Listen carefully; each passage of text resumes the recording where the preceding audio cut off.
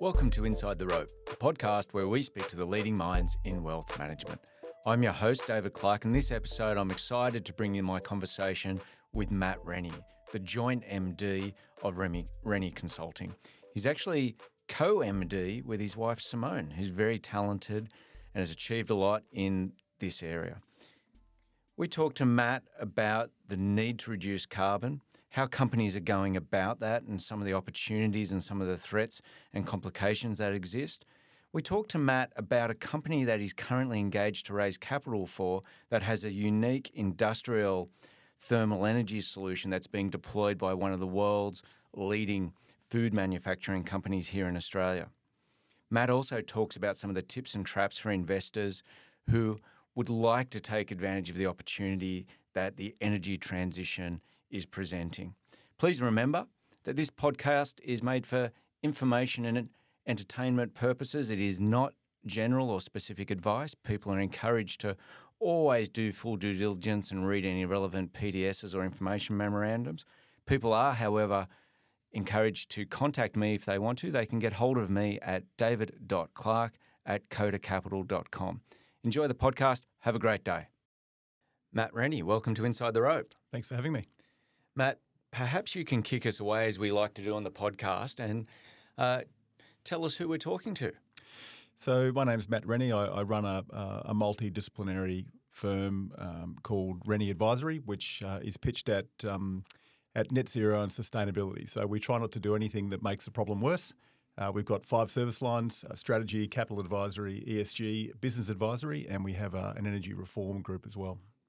And outside of work, what's your what's your background to bring you to this type of work now? And maybe outside of work, what's your what makes you tick? Sure. So I'm from Darwin originally, and then I joined KPMG just after 2000 and was first exposed to industrial consulting.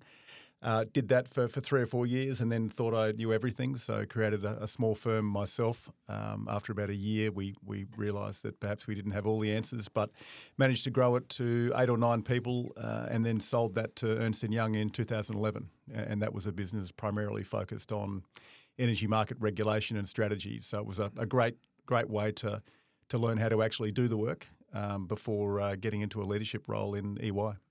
Tell me what's industrial consulting?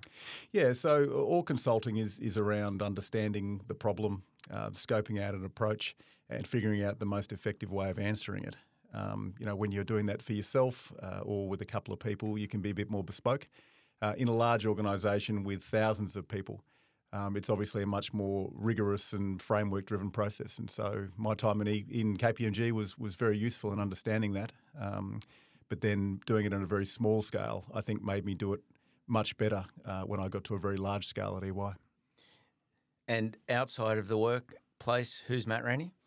So myself and my wife Simone have got 4 kids. So we just live a reasonably pleasant and kind of slow-paced lifestyle. We try and work hard, but we're generally in bed by 9 o'clock and having yoga at 8. Very good. Sounds very wholesome. Matt, the focus on energy transition, why? So when I was with EY, I had a number of interesting positions. One, I was the leader of power and utilities across all of EY's service lines for about 10 years in Australia. And secondly, I had a global role. So I led the utilities strategy and transactions group for about 8 years globally.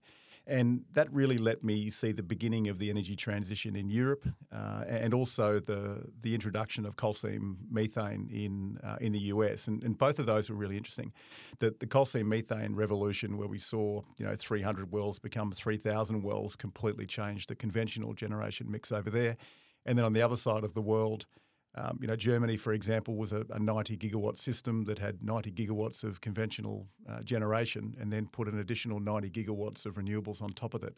And so both of those changes on the east and the west meant that all of the capital that used to be deployed for big generation suddenly went looking for a home, and watching that capital go across the world was fascinating. And at the same time, we saw this complete revolution at the customer end as well, with virtual power plants and batteries and solar as that became a bit more mainstream.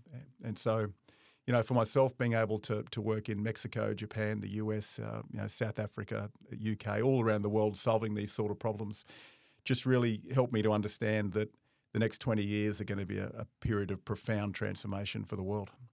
And when I look on your website, it talks about the fact that you only work with companies that are working towards net zero. Is that a big enough market for a corporate advisory, strategic advisory consulting firm? Yeah, so it's a great question. We're not evangelical. So what we try to do is engagements that don't make either humanity or the environment in a worse spot than what it was. So we do a lot of work for oil and gas companies, for mining companies, for companies that are faced with either the opportunities that come from these changes in the next 20 years around net zero, or that are challenged by them and so need to diversify out. So we've done a variety of strategies for coal companies, for metallurgical coal terminals and the like, because the way that we heat ourselves, grow things and move ourselves around is going to be fundamentally changed in the next 20 years. And those changes are sweeping through at the moment. We're just really seeing the start of it. I really love that. And it's always interesting. We have these debates about ESG, and we've had lots of managers in with impact and ESG overlays, and this debate about, well, if you're better off to engage these companies that are in social eye of doing bad or might be heavy polluters, but you can actually make changes from within and work with them, and if you invest in them and work with them. But I really like that. Before we move on and dive in, I'm interested in talk about Rennie, the company that you've set up, and how long has it been going for now? Just over 2 years. Okay. And what's your head count? So we're just under 40 at the moment. We've got an office in every capital city. So we've grown really quickly. Really quickly. And you've set that up with your co-CEO, your co-managing director, who's your wife, Simone. That's correct, yeah. So Simone was, prior to this, was running the Energy Market Regulation Group at AEMO. She'd been at EY as well in the past. And so it seemed like a natural bolt-on for our business to have someone who was such an expert in regulation. And I just had to convince her to come back to consulting, which was a bit of a mission, but she agreed. What's it like working with your wife? Look, I think people have working relationships and personal relationships. I think the trick with working with your partner is to put your work relationship first when you're at work and your personal relationship first when you're at home. And so, everyone has a different power dynamic in their relationship. In a working sense, you need to have a complete respect for the other person's perspective from a fiduciary responsibility, but also just because they're very good at what they do. And in my case, Simone's very good at what she does, which makes it just the perfect person to grow a business with. Terrific. Now, look, if we can step back a little bit and just sort of helicopter up and talk about the problem that we face in global warming, the problem that we face in carbon zero. How would you articulate that to the person on the street? So we see it as two big changes that are coming through. And just to reiterate, our perspective isn't an evangelical one. It's a purely capitalist one. It's a purely commercial lens that we take on what we see coming. The first is that if you believe the science, then we are on track for temperatures of about 2.7 degrees by 2100. And what that means is that it's going to be very difficult for things to grow in the same place that they grew, to have the same diversity of things growing, that rain is going to occur in different places and fire is going to occur at different intervals and with different intensities. And that means that in the long term, from a commercial perspective, markets will change. And there's a question around when that'll occur, whether it's 2050 or 27 or 2100, but we will definitely see alterations in both supply chain and downstream customer markets as a consequence of the physical change that will occur. But then much more closer to home, or in a time sense, we have the reactions that government take in order to avoid those outcomes. And that's where we see net zero pledges and the types of agreements and alliances and obligations that come out of the various sort of COP26, COP27s that occur every year. And so those are occurring much more quickly, and we see that in things like Safeguard and around the world as people, as governments try to take these obligations that they've made, which are there to stop this physical impacts from happening, and they impose those in terms of policies. And they impose real challenges on companies. I mean, there are a lot of opportunities there as different technologies become useful. But, for most companies, they see this as a cost and a complexity in the way of doing business. But ultimately, most strategy is around anticipating what's coming and then trying to think what to do about it. And that's where a lot of our work comes, in just simply being able to articulate this first wave of change from the transitional risk ahead of this broader wave of change in the physical risk. So I jumped on the CSIRO website before we came in to record today, and according to their data, if I look at the sources of emission, they're talking about something being 34% from fossil fuels being burnt to generate electricity, another 21% coming from manufacturing and mining, 17% coming from transport, 15% coming from ag. What are you seeing companies do in that area or that you can see is moving the needle? Yeah, so we break those down into the three sources, so energy, transport and agriculture, say. I mean, the energy market was already transitioning simply because the coal-fired power stations in Australia in particular were coming to the end of their useful lives. What we've seen happen now with technological advancement is that we've been able to both accelerate those changes and also to be able to create a new power system. And so energy was first. And so this rise of renewable energy and battery storage and the like has really just occurred probably 10 years ahead of when it would have otherwise. Transport has been very interesting because by 2026, we're forecasting that the long-term cost of energy for passenger vehicles, which are internal combustion versus electric, will reach parity, which means we're probably all driving our last combustion vehicle at the moment. And that rise between 2030 and 2040 in mass proliferation of EVs is then going to cause enormous issues on the low-voltage electricity network. And so there'll be incredible investment that'll be needed in order for that to happen. At the same time, of course, gas is coming out of the system, particularly up and down the streets, which in turn changes that again. So electrification is going to be one of the big trends that we're going to see. And there's obviously affordability problems there, and we'll come back to that. The second is, the third after transportation is agriculture. And so, what we have at the moment is a long-term situation where soil isn't sequestering as much carbon as it used to, simply because of the use of pesticides and additives which help us grow more food and more consistently. What we're now seeing is a shift towards valuing carbon in the soil through regenerative farming and the like, and starting to monetize that. And so that's another market which we think is really going to grow in the next few years. And are you involved across the spectrum there in the ag as well as energy and transport? Yeah, all three of those. So our strategy group tends to look at most likely scenarios and what people's least regret decisions are. We have a capital advisory group which raises capital and works with companies to try and find the capital they need to be able to grow. And then all the way through our various lines of business, we're working across all of those pillars. And talking about gas coming out of the system, is that government's mandating? I think there's discussions in Victoria, they might have even moved, and even in Sydney City about banning the installation of gas cooktops and those type of things, or is that deeper and wider? No, look, it's a really difficult situation from a practical perspective. Gas is one of those things that has been there for a long time. The economics of gas pipelines are such that you lay a high pressure main around an area and then low pressure sort of spaghetti through suburbs.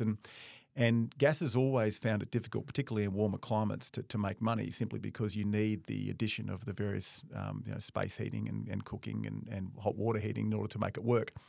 When when a government decides that it's going to stop new connections in new reticulated subdivisions going ahead, it ring-barks the economics of gas. And what that means is that it becomes less commercially possible for gas to continue to be supplied. And it's almost a wartime effort to remove gas from a suburb. Not everyone can decide to do it. It's between $15,000 and $25,000 per customer to take it out. And so we think that removal of gas and the slowdown of gas is a serious issue for government involvement at some point. It's one of those things that is going to make it very hard for people from an affordability perspective. But if we look at the industrial customers, there are obviously many that don't have an option but to use gas in making various things. And one example of that is, say, food manufacturer, which is driven very much by steam boilers. And so in that situation where you've got companies that are using natural gas over a period of time and need to switch to something else, The real question is whether gas will come out of the system or become too expensive before electricity is cheap enough so that they can still make money. And across the spectrum of solutions, if you cross that over with the problem, which areas are you most excited about? Yeah, for us, it's really the new technology that bridges the gap. If we look at something like a natural gas boiler, which, say, might become uneconomic sort of beyond 2030 or so, the real question is what will be there in order to bridge the gap between the end of gas or the removal of gas and, say, something like hydrogen, which might become commercial in 2035, 2040. And so for companies, particularly major industrial customers, there's a real question around how they'll bridge that gap. And there's a lot of really interesting new technologies around, as they are in all aspects of this whole net zero discussion, which will, they're almost the unknown unknowns. They're becoming, people are investing in them. They're hitting exactly the point at which customers, end-use customers, will need to make decisions, and it's a really exciting part of our job. And Matt, it's interesting. I've seen reports and anecdotal evidence from large multinationals where they're making these broad claims in the market that they're moving to net zero by a certain time. There's lots of pressure on them. There's also pressure in a very tight labour market when they're hiring and their people and their culture. They're making these commitments. One of those large multinationals, I think, called in the external consultants to put them up a report that sort of says what's going to be the cost of this, and that number came back at about $3.5 billion, albeit that the technology doesn't exist today to get there. What are some of the things you see those companies doing today to try to help them on that path? So it's one of these situations where companies have to balance the various demands of the stakeholders they've got. From an insurance perspective, there's now an increased demand for transition plans so that for insurance companies to feel comfortable continuing to insure, and banks are doing this the same with finance, provide funds or protection through to companies. They want to know that they're at least aware of what's coming and that they're planning to do something about it. And by what's coming, I mean that transition and that physical risk. What we're seeing at the moment is companies balancing these up, and some companies swim too far out from shore in the sense that what they do is perhaps an overcompensation, and that can lead to short-term costs and difficulty. And others are putting their heads in the sand, and there's a sort of cognitive dissonance. And really the right answer is to step back and to think, what's the most likely future scenario that we have? And that's to get some consensus around that, around the board table and the management table, and then to very carefully weigh it out such that the decisions you're making are least regrets. And in a lot of cases, the new technology investments that we're seeing are really being pointed towards that. Investments where, for example, you can produce steam in alternative ways, and we're working with a particular company around that, which is quite interesting, and it's just an example of the types of technologies that are now becoming evident, where those companies, for example, international food processing companies that have to continue to make food cost effectively over time, now will have more options just because of these new technologies that are coming along. So if I've got that right, you've got multinational food companies with, and I think there's even a hive of these in Victoria where for some reason they seem to be housed, and they're using at the moment gas-fired boilers or similar, which has a carbon emission trait to it, and they're looking for solutions to do that in a carbon neutral manner, and you're working with a company that's got some technology that allows them to do that. What do they do and how do they do that? Yeah, so it's quite an interesting part of the market because companies that make food at an industrial scale are often international companies, and they tend to be very, very large international companies which have made obligations in Europe that they're going to shift to net zero. Now, that might mean that in the short term, that some of the decisions they make, you wouldn't say were at parity this week or this month, but they will become increasingly cost-effective over time. And when we start to see policies that make the usage of gas much more expensive, and we expect that to occur because governments are making these commitments every year at the various COP meetings, then that'll make it much more difficult for these large companies if they're not prepared. And so this particular circumstance is one where there's a technology company which takes graphite blocks and heats them up with renewable energy and then uses that to make steam. And they actually work in tandem with the gas boilers so they can work at the same time. And that's actually in place at one of these international food companies at the moment. So that's in place and working today. And is that typically, or do you expect that to be done as a green premium? You're talking about this point with electrification of transport and, you expect 26 for parity. Do you expect there to be much of a green premium for most of these industrial solutions in the short term, or in the long term? Do you see the technology driving that down pretty quickly? Oh no, I think the technology I think at scale will drive that down very quickly. But the counterfactual, of course, is that the alternatives, that the price of those is rising. And what we saw over the last 2 years, particularly in relation to gas, is large movements upwards just because of instability globally. And so there is much more of a focus now on being able to really take control of as much as you can of your own supply base. It's interesting, isn't it? I had Mike Lucan from Rock Capital in that seat a few podcasts ago, and I loved his quote of "follow the money."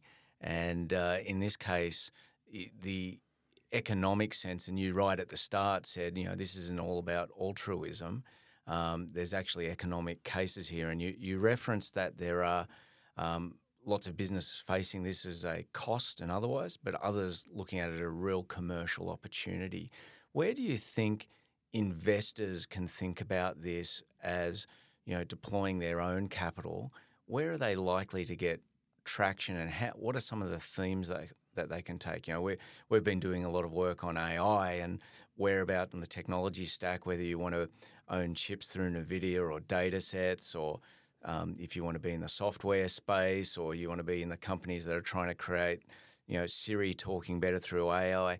In the energy transformation landscape, where do you think people can hone in and invest within their portfolios, in their self-managed super funds or otherwise? What type of companies do you think they can talk about, and what sort of technologies or themes can they focus on?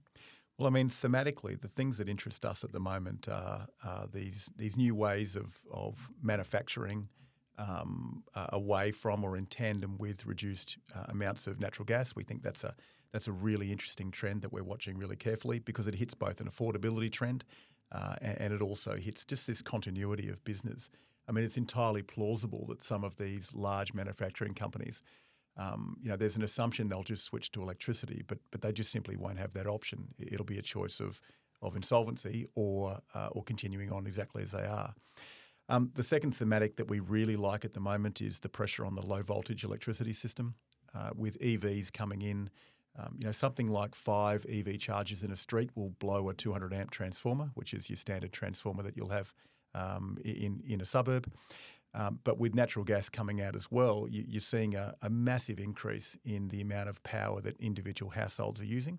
And that's occurring at part of the electricity network that's almost completely invisible, because there's no monitoring detection which takes place up and down the streets for a network.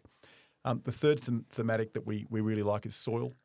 We think that soil is going to be a revolution from two perspectives. The first is that soil, as I mentioned before, doesn't sequester as much carbon as it used to because of the quality of soil generally.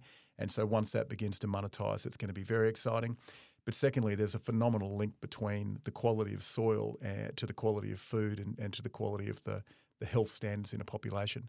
And whilst we're all living a lot longer these days, our last 20 years are generally spent immobile and reasonably unhealthy. And so, these thematics have overtaken the ones of, say, 5 or 10 years ago, which were, will coal compete with renewables? We think that's mainstream now. But for us, it's all about the increasing electrification of the system. I guess, and lastly, it's this continuum between DER, so solar and batteries, load control, so being able to turn things off at the switchboard, and then bringing that up into control of a site, controlling EVs, controlling batteries, and then discharging that load back into the system. There's an enormous amount of activity occurring in that, what we call behind the meter space. Yeah, we had we had Cam Banks of PEP in your seat recently talking about their investment in IntelliHub and the smart meter that sits behind that.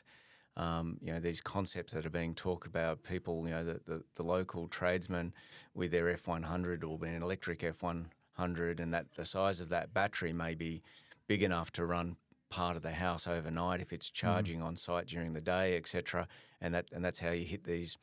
The grid and the network generation is very disparate and looks very different, and how the load management of that comes around. That's exactly right. I mean, the latest edition of these EVs, the batteries can run a house for 3 days. It's incredible. Wow. What areas in the market or themes do you look at and you just go, oh, this looks like somebody's trying to profit here? Whenever there's huge change, and we've seen this a little bit if you look at the NDIS rollout of affordable housing, you've seen a hell of a lot of builders, in our view, come into that area that aren't, they've seen a big money sign. And I suspect in this whole energy transition, there'll be lots of money made, but there's also going to be lots of money lost. Where do you think are some of these areas that you'd be thinking, well, gee, I might just wait and see how that plays out, or I'm a little bit sceptical of that, where you see funds flowing at the moment? Well, there's a couple. I mean, the area of renewable project development is one that's very overheated at the moment, and those listeners that are involved in that process would know that those prices are moving in a way that is going to make affordability quite difficult. So these are solar farms? Time. Yeah, solar farms, wind farms. Mm-hmm. 5 years ago, you couldn't give a project away in this country, and now everybody wants them. And so we're seeing an incredible heating up of that market. These are prior to construction assets. So, in a similar way to what you might develop a block of an office block, you develop a renewable power project. So hold on, I'm a bit confused there, because you said it's very hot and there's a lot of demand for it, but you're concerned about it. Is that the ones that are yet to be built and the ones that are built you're okay with? Yeah, the ones that are in the ground and are producing are just simply producing an IRR, but there's been a lot of international money flow into the Australian market wanting to own projects prior to construction, and that's inflated the costs of the development in many cases. And so there are some large numbers being bandied around out there, which will make it difficult for affordability generally if that continues to occur. But the other one, I guess, is hydrogen, and people have got a lot of opinions about hydrogen, and obviously there's been a lot of money raised and a lot of markets that it's directed to. I mean, our analysis has shown that it really is quite difficult to produce hydrogen at $2 a kilo, that it does compete with natural gas, and that the majority of users for it are quite low, thin margin industries. If you're making margarine, for example, or glass, you don't have the ability to triple one aspect of your supply chain and to increase your gas cost from $1 up to whatever the green the array of green hydrogen costs might be. And so that's an area where we're a little bit cautious. But generally speaking, the thing we find most interesting at the moment is just the proliferation of impact funds.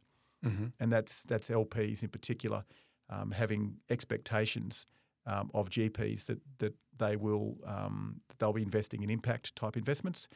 Impact investments, as many of your listeners would know, are quite difficult to find and quite difficult to verify. But we have just seen a proliferation of these funds, particularly in the US over the last 12 months, and a lot of that money is now coming to Australia, which is great because it means diversity of term sheets and the like in Australia, and some different preferences sort of coming in. But it also, creates a real opportunity for quality technologies and quality platforms to actually be able to access capital to grow. Is there too much money chasing too fewer opportunities in that space? In the impact space, absolutely. And that's not because there's too few opportunities. It's really twofold. The first is that impact funds, as you know, have a screening process they need to go through, but then there's a baselining and an assessment of whether something is going to be able to both credibly and in an attributable way reduce greenhouse gas emissions over time. And that's just part of the investment screening and well before you get to the economics. That's quite difficult for impact funds to be able to deploy. We find, for example, by curating those investments before we take them out to that market, we can get through those initial gates, which means that for those types of investments, there's a ready home. But there certainly is a lot of impact funds with dry powder that are struggling to navigate that maze.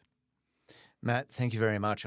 Congratulations on the success you've had. Congratulations on being able to help the commercial world make money out of doing something that looks like it's going to have a very positive impact on the world.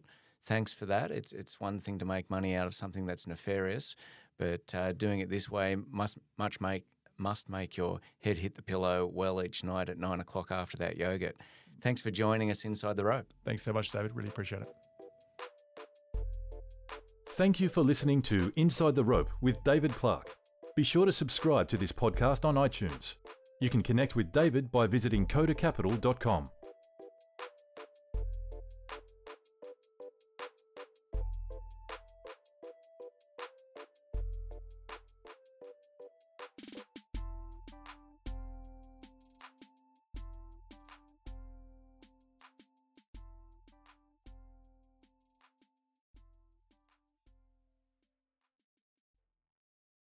Any views expressed in this recording represent the personal opinions of the speaker and do not represent the view of any other party. If this recording contains reference to any financial products, that reference does not constitute advice or recommendation and may not be relied upon. Listeners in Australia are encouraged to visit www.moneysmart.gov.au to obtain information regarding financial advice and investments.